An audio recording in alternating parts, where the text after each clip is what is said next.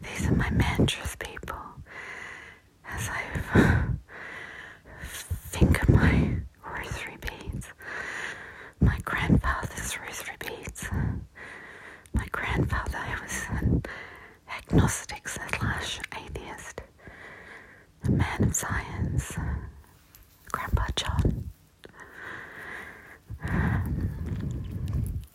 He owned them as a trinket, but for me,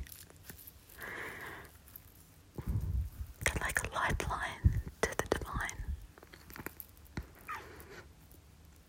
Yesterday, I started the day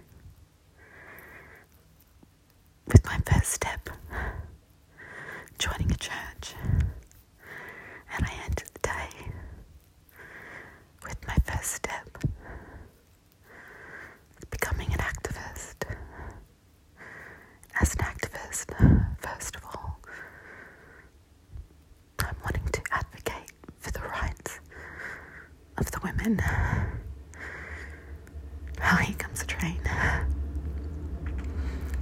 In Australia, currently, women my age, I'm 50, around my age, are the highest rising demographic of homeless people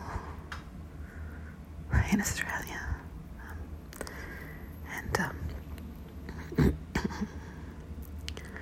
One of my neighbours is going to a tribunal today.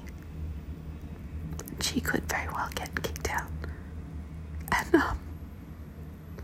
And I've got this not on my watch feeling that's so strong that it's dead set leading me into the arms of religion and politics, of which I've previously had zero interest. But right now, I need you listeners to, whatever you believe in, what do you think of me and my neighbour Julie? And hope that the little things I'm doing are going to keep Julie housed. Alright.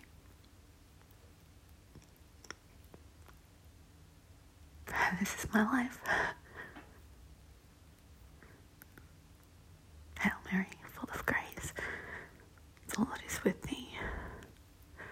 Blessed art thou amongst women, and blessed is the fruit of thy womb, Jesus. Holy Mary, pray for us sinners in the hour of our death.